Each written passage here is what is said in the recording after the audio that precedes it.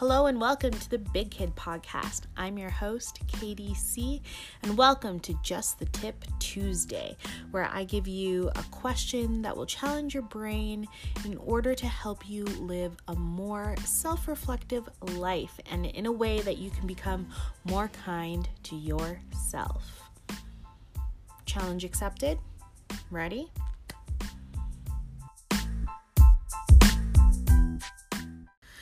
Okay, so this week's quote was, blaming others for your problems is like blaming donuts for being fat.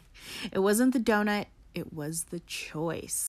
I found this quote on Pinterest by Jeff Gilmore, and it definitely resonated with me because, well, for one, I flippin' love donuts. And with this month talking about blame and curiosity, this really stuck with me, and I think definitely because of it's the choice.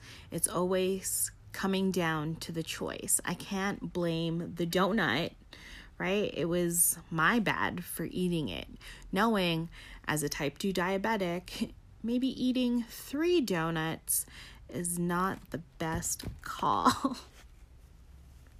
I was thinking about this thought the other day, and what I wrote down in my journal was that my brain grows where I feed it. And it reminded me of when I watched one of my really great friends in The Little Shop of Horrors. And just the fact that it grew when it was fed, right? That big ass plant that fed on humans grew each time that it fed on somebody. And I think that's the same thing with our brains. And if I am constantly thinking of blame, I'm blaming someone else, or what happens more often when I'm blaming myself, that's where my brain is automatically going to go. I'm always going to look for evidence that reinforces that I'm a shitty human being, and that will point out all of the reasons that I think the way that I do. But that's the point, right? That I want to help remind you that it's what we think about that control our feelings. And my brain has become so used to thinking and feeling in that way that when I see it now, I'm able to notice it and then reshift my brain because I want to feel differently. So that means my thought needs to be differently. So instead of blaming others, I'm going to ask myself harder questions. And for me, that looked like doing a lot of brain work and noticing why I was feeling certain things and feeling things on purpose and really understanding my thought process. And that took me to a point where I couldn't do it on my own anymore. And being kind to myself was knowing that I could ask for help. So that brought me to looking for a therapist. And to be honest, I was so scared shitless, I didn't even know where to begin. One of my really good friends pointed me towards CBT, so cognitive behavioral therapy. Can't say the word properly, but I looked into it more and realized that was really what I wanted to work on. So legit, I just typed into Google therapists in Calgary practicing CBT, and everything that came up, it just reminded me of online dating. It was legit pictures of faces with profiles that talked about what they practiced, what they believed in, if they practiced with religion as a focus as well, and how long they've been practicing.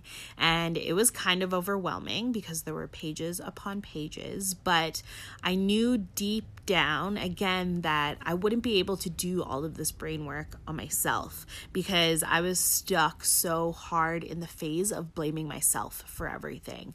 And I knew that I wanted to forgive myself, but I just wasn't sure how to get there. And I was recently watching an interview where someone said that forgiveness isn't a line that you cross, it's a road that you decide to take. And I knew that I couldn't take that road by myself.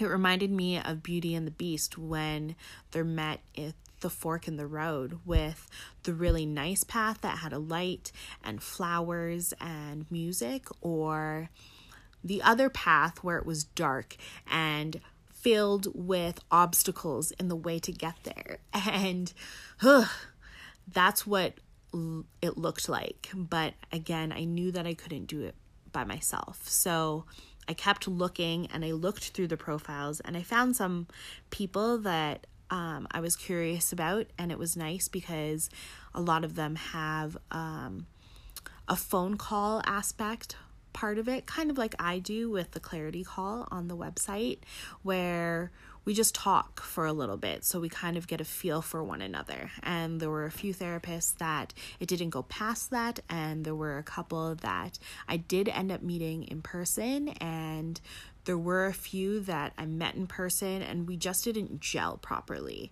Like, I wasn't looking for I don't know, I was looking for something very specific, and I knew that I had found it in my therapist once I had found it. And she is able to ask me thought-provoking questions that help me forgive myself and help ask myself really great questions. So now I am further along the road for forgiving myself.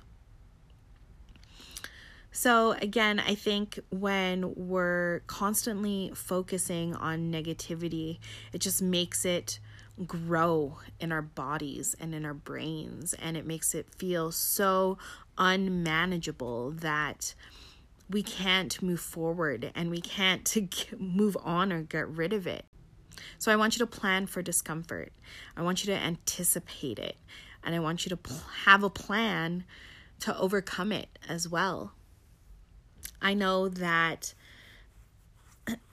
for myself, when I go in to do a really big talk, I put so much care into the things that I want to say, but at the same time, I know that I have no control over how my talk is perceived, how people perceive me, even just by what I look like and what I sound like. And that can be very daunting, but believing in the message and knowing that what I have to say matters beats out all of it. So know that if you are finding that you are blaming others, seek curiosity. I was able to find love for myself and reminding myself that I can do things, and doing it with help is a-okay too. So as you go through this week, I challenge you to be curious about when it comes to blame. When you find yourself blaming other people, just look at the situation a little bit. Is it because you're responding in fear? Is it because you're responding in a way of defense? What is really happening? Remember that it's your choice. It's not the donut's fault. Hit me up on the website, Instagram and Facebook at KDC and YYC. I would love to hear from you. See you soon.